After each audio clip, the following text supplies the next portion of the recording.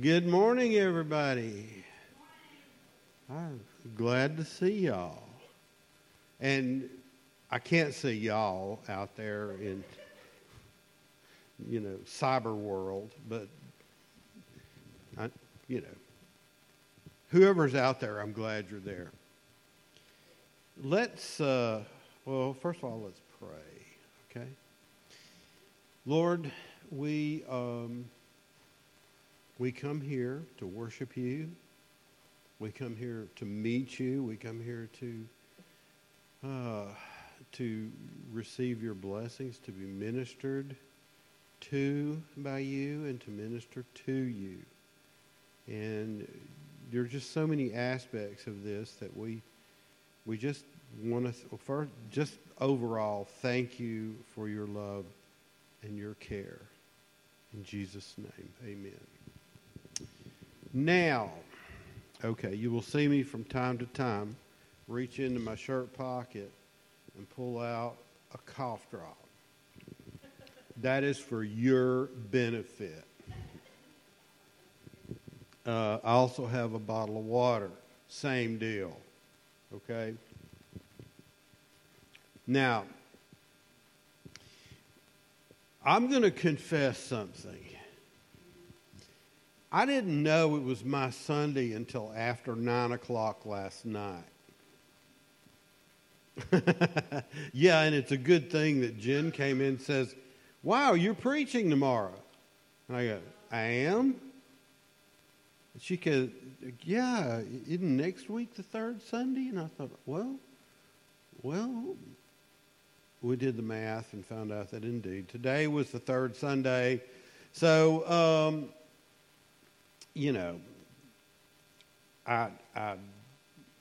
I don't mean that as an excuse, okay? I'm not really saying that. I'm just saying that I sort of had to cobble something together this morning.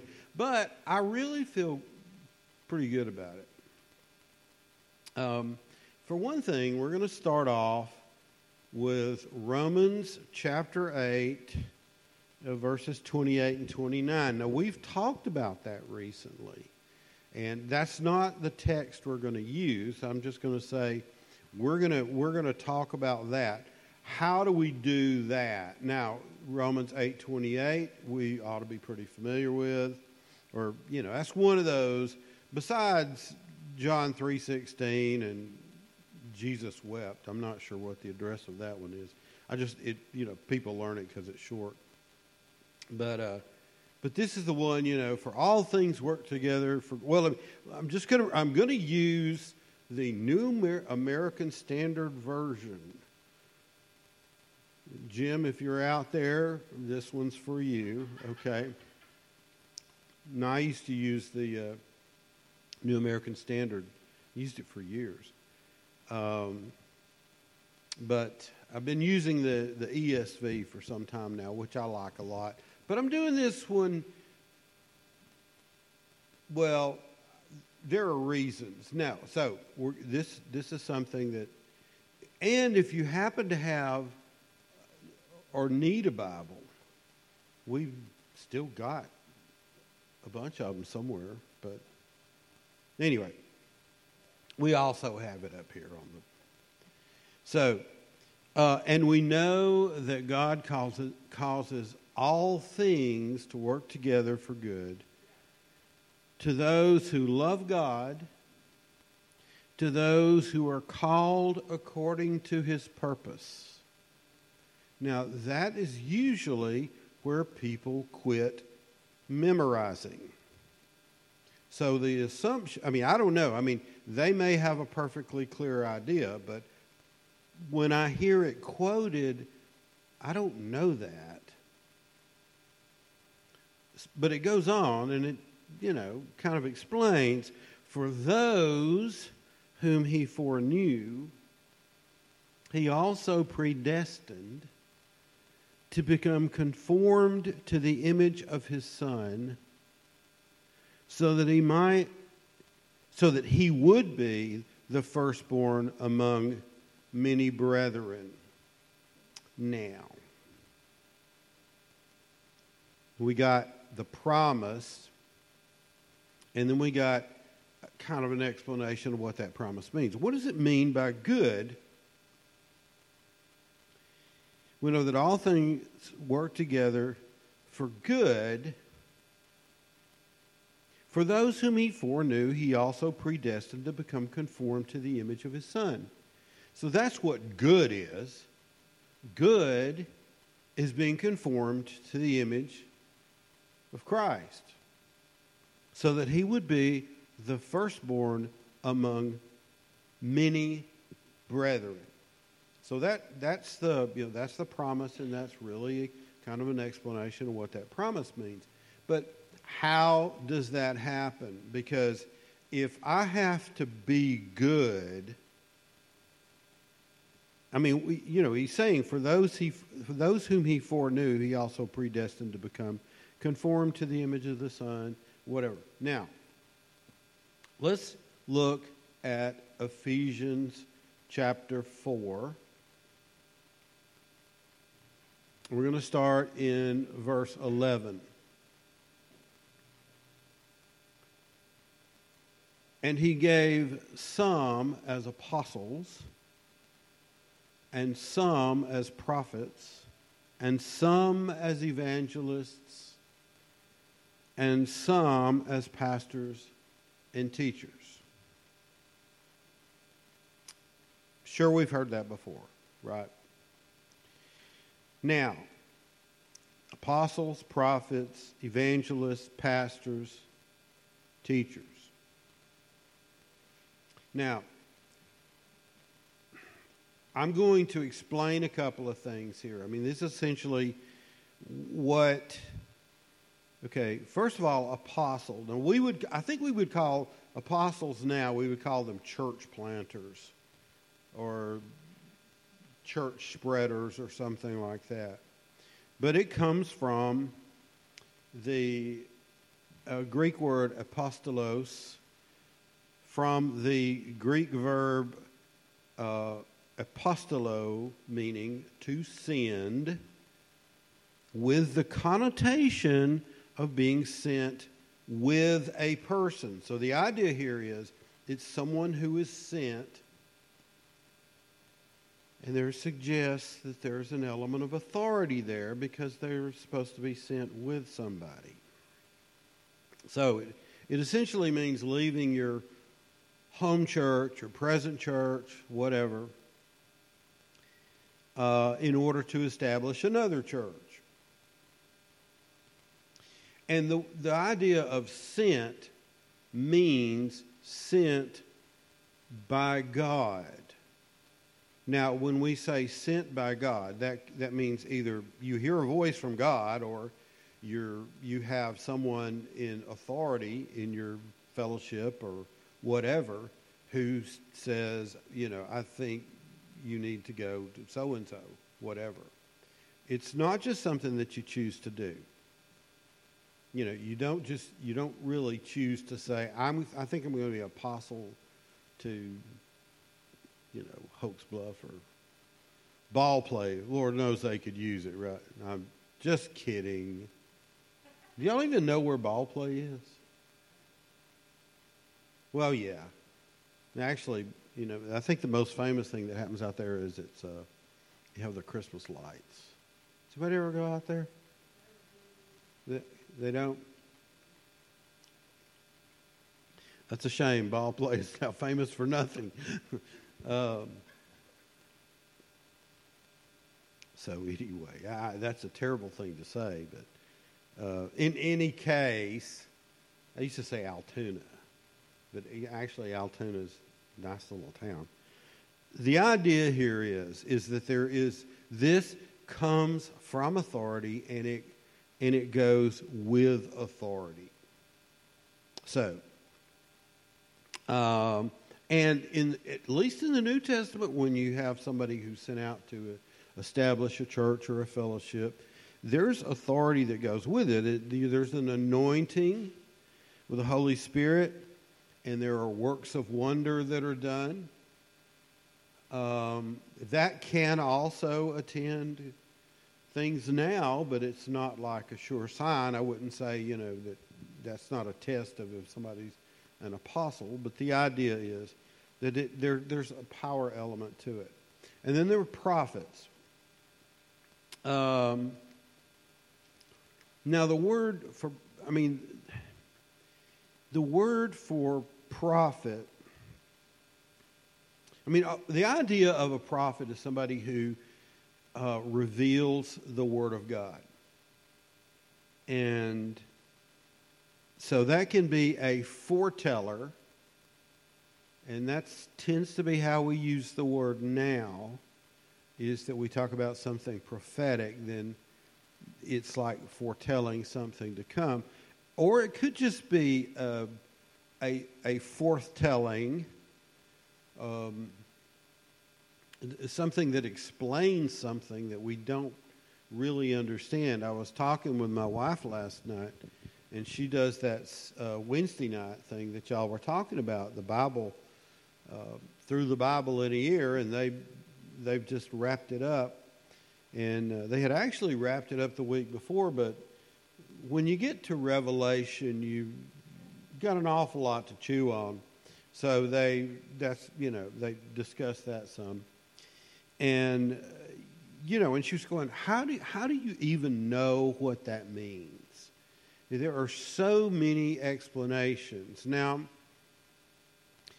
I think she and I both read the book before we even knew each other. And we were married in 1979, and she, we both, Christians since the early 70s.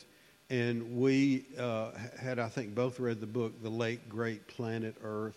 And there's a lot of stuff in there that attempts to explain. But, it's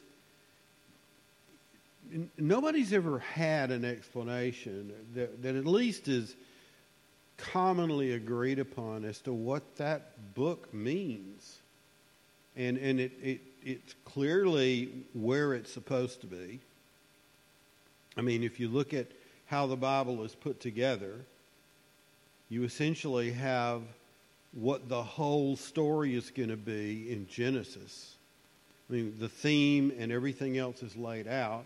And then you've got how all that plays out. And then in the end, you have Revelation. And that's essentially how this all came about. But we don't know what that means. So this is not like a prophet is going to be somebody who can kind of explain that to us. And it's probably going to be explain it as it happens. But in any case, the idea of prophet does not need to be limited to just somebody who foretells the future. That's an important part of prophetic ministry, but it's certainly not the only part. And then we have evangelists. And basically what evangelist means is an announcer of good news. And of course the Greek word for good news was gospel. So, these are people who are uniquely endowed and I think impassioned with a desire to share the gospel. I've known some people who, they're gifted at it and they just go after it. Now, also, let me just also say, because there are these people who are appointed to do that, or who are, set aside by God to do that, does not mean that we don't do any of this stuff. As we're going to see, their whole purpose is to train us to do those things. And then we have, it's this pastor, teacher, okay? Now, I don't know if those are supposed to be separate. In most of the translations that I see, they're sort of combined.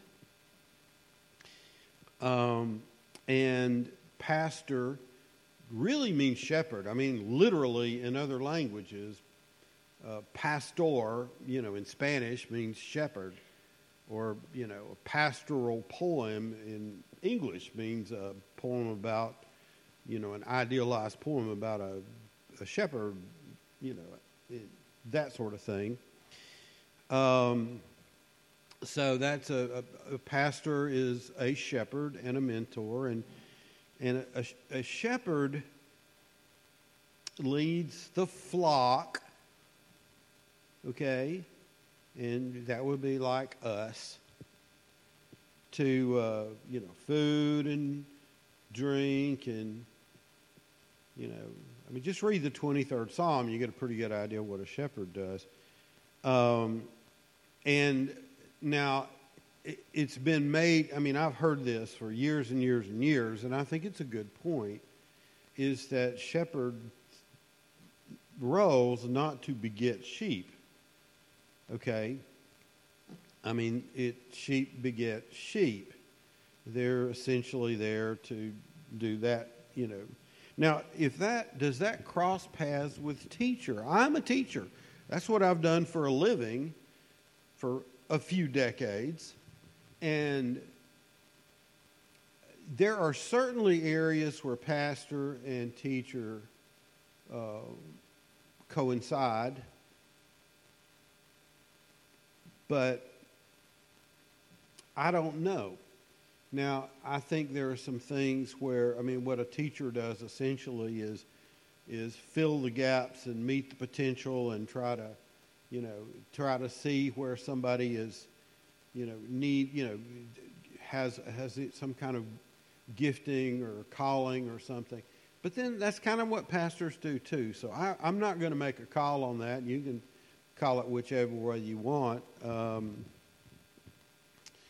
Okay, so back to the scriptures.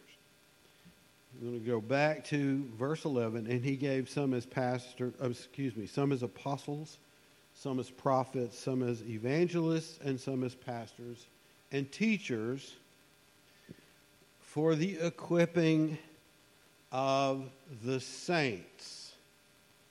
Now, in Greek, you're going to find out I like language, okay? Hagios, it just means believers. It means true believers. It doesn't mean special believers. It's not the same thing as like what the Catholic Church would do when they say, somebody canonize somebody and call them a saint. The idea here basically is a saint is somebody who really, really believes, not a perfect person. For the equipping of the saints, for works of service. So, who are really supposed to do the works of service?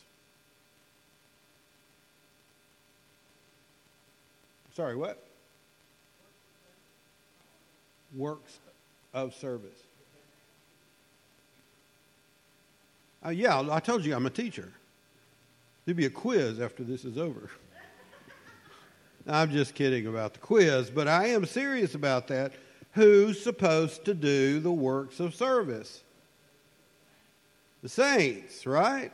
That's us. One hopes, right? To the building up of the body of Christ. So we are the ones who are appointed with the bulk of the role of building up the body of Christ.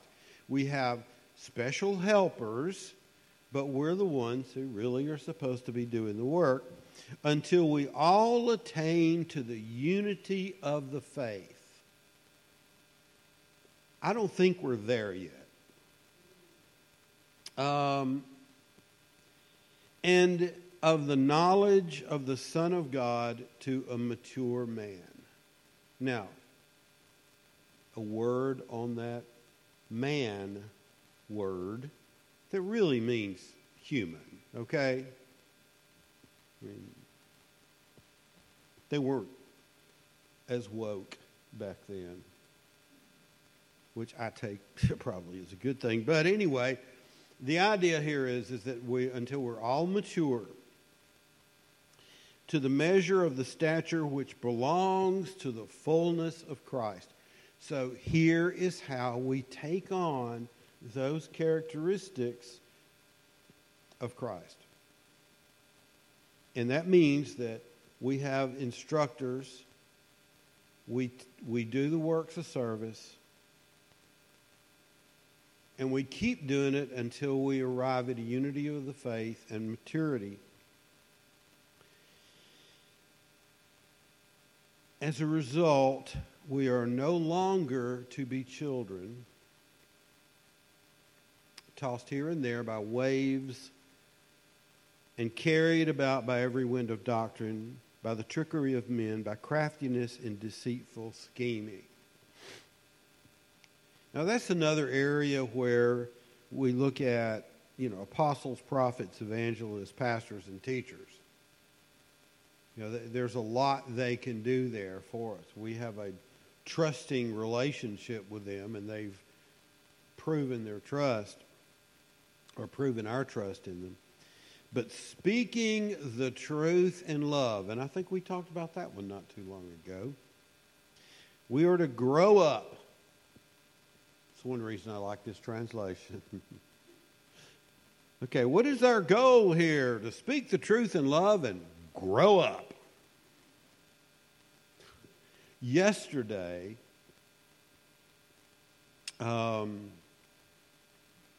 someone who, we've known for some time, and a young couple who moved up into the Huntsville area, and we saw, the first time I've seen her in a couple of years, and her husband who was working yesterday, and he was saying, and I don't know how old he is. He's in his 20s, but he said, "There's really." He was having a hard time because he said they got new employees, but they won't do anything. And he's got there are some older employees, and they do fine, but he was just saying, so essentially they won't grow up. So that was what she said, and she was quoting him. So I'm just going to throw that in there. This generation now, look, I will be 70 years old in a few months, right? Can I now start griping about the younger generation? Well, I'm not really wanting to do that, but I am saying, and also as somebody who's been in the classroom for over 30 years, there is a difference. And I just really, I agree with this. I wish they'd sort of grow up a little bit. But anyway, we are to grow up in all aspects into Him who is the head, even Christ, from whom the whole body, being fitted and held together by what every joint supplies, according to the proper working of each individual part, causes the growth of the body for the building up of itself in love. So again, we still have, there again is that metaphor of all of the parts of the body, and it's not all one part. They're all separate parts with separate duties, and we're all to grow up and to learn our place in that. And thus we will have a working body. Now, I'm going to skip a few verses. 2 reasons. One is for time, but I'm going to skip, say, 17 to 22. And I'm not saying that doesn't matter. I'm just saying that for what we're doing today, I'm going to stick with the positive because that tells you what the world does. And so, I would highly encourage you to go look and contrast that yourself. But if we go down to verse 23, and it says, "And that you be renewed in the spirit of your mind, and put on the new self, which in the likeness of God has been created in righteousness and holiness of the truth. So the idea here is, instead of going the way of the world, that we'll have the spirit of our minds renewed. We can put on this new self, which in the likeness of God. Now, let me remind you that back there in Romans 8:29, for those whom he foreknew, he also predestined to become conformed to the image of his Son, that he would be the firstborn among many brethren. This is how that happens. And this isn't just really, theoretical. How does this work out in a practical level? Verse 25, therefore, laying aside falsehood, speak truth, each one of you with his neighbor, for we are members of one another. Now, this emphasis on the speaking truth to one another, we've talked about that before. That is not an easy thing to do.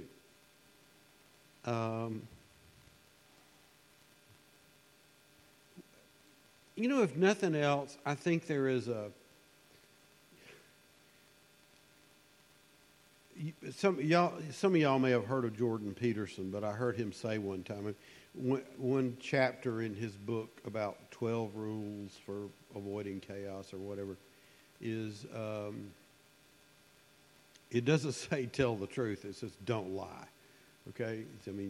He didn't want to push it too far, but because you can tell the truth and really, and it be not a good time, but whatever you do, don't lie. If you can't tell the truth, then shut up. But this is really going beyond that. This is really saying that speak truth, each one of you with his neighbor, for we are members of one another. Be angry, and yet do not sin.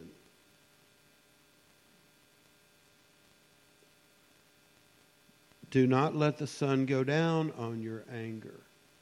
So if you see something to be angry about, you need to go ahead and express it. And, because if you let the sun go down on your anger, then, and do not give the devil an opportunity. So anytime we harbor anger, we don't get it out, then there is an opportunity. And it doesn't mean that all anger is okay. If somebody, I'm not here to preach a sermon on anger, but I will say this, that if it's something that we are doing where there is an offense of justice, or somebody's being poorly treated, or, you look at the times that Jesus got angry in the Gospels, and you'll have a pretty good pattern of when it's okay to be angry. So, but then he goes on to say, he who steals must steal no longer, but rather he must labor, performing with his own hands what is good, so that he will have something to share with one who has need. So, if you're doing sinful behaviors, then stop and do what you ought to be doing.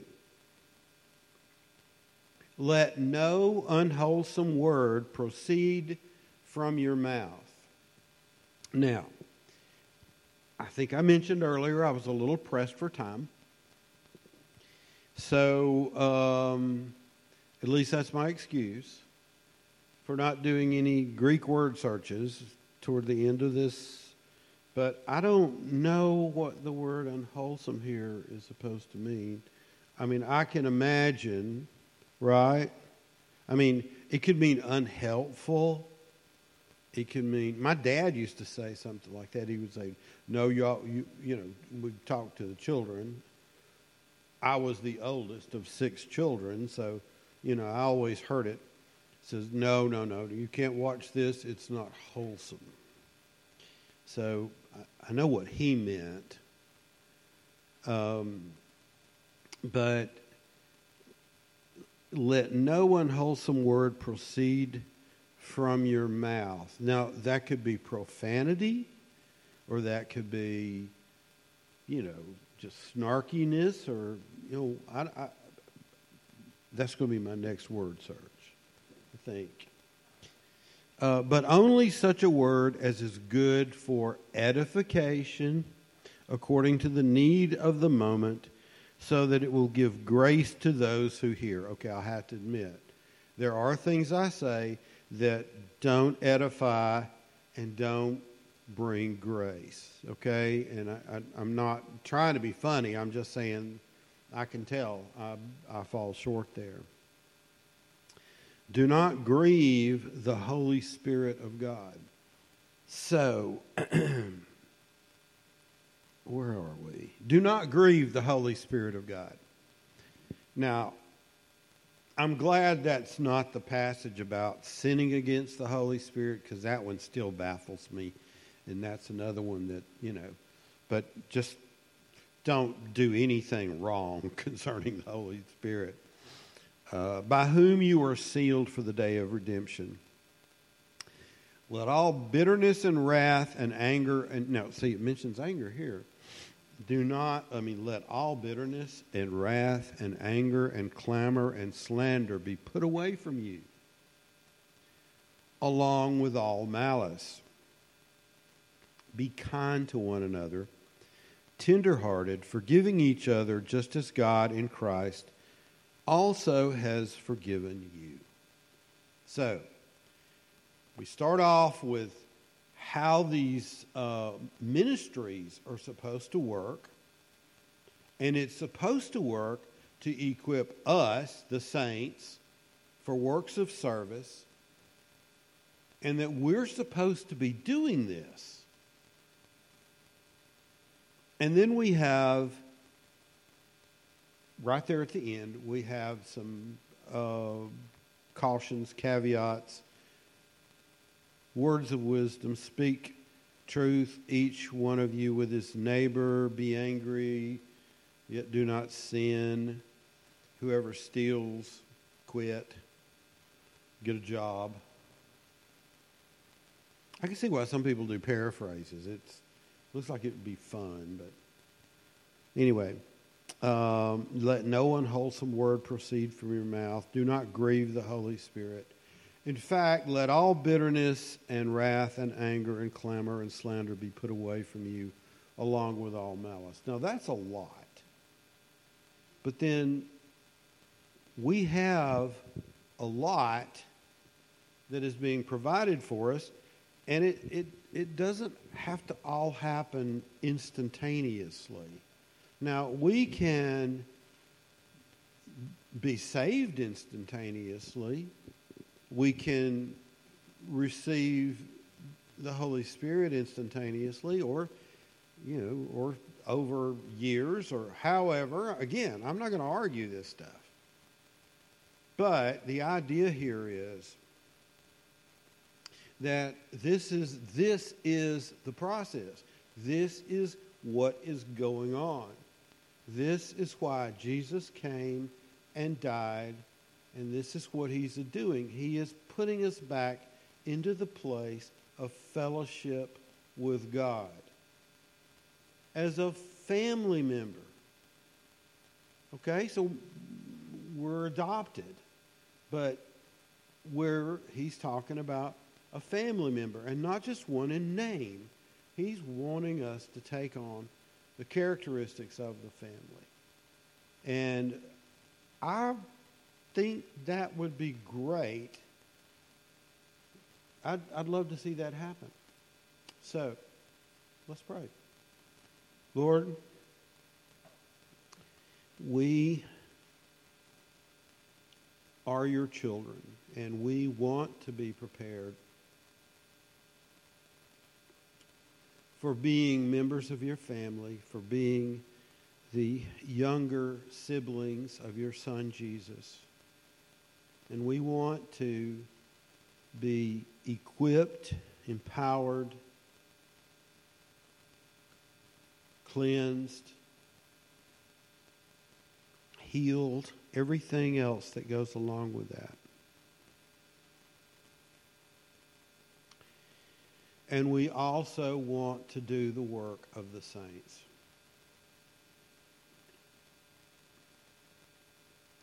So we ask you, Lord, to come and to do that, just to do that with us. And we ask all these things in your name. Amen.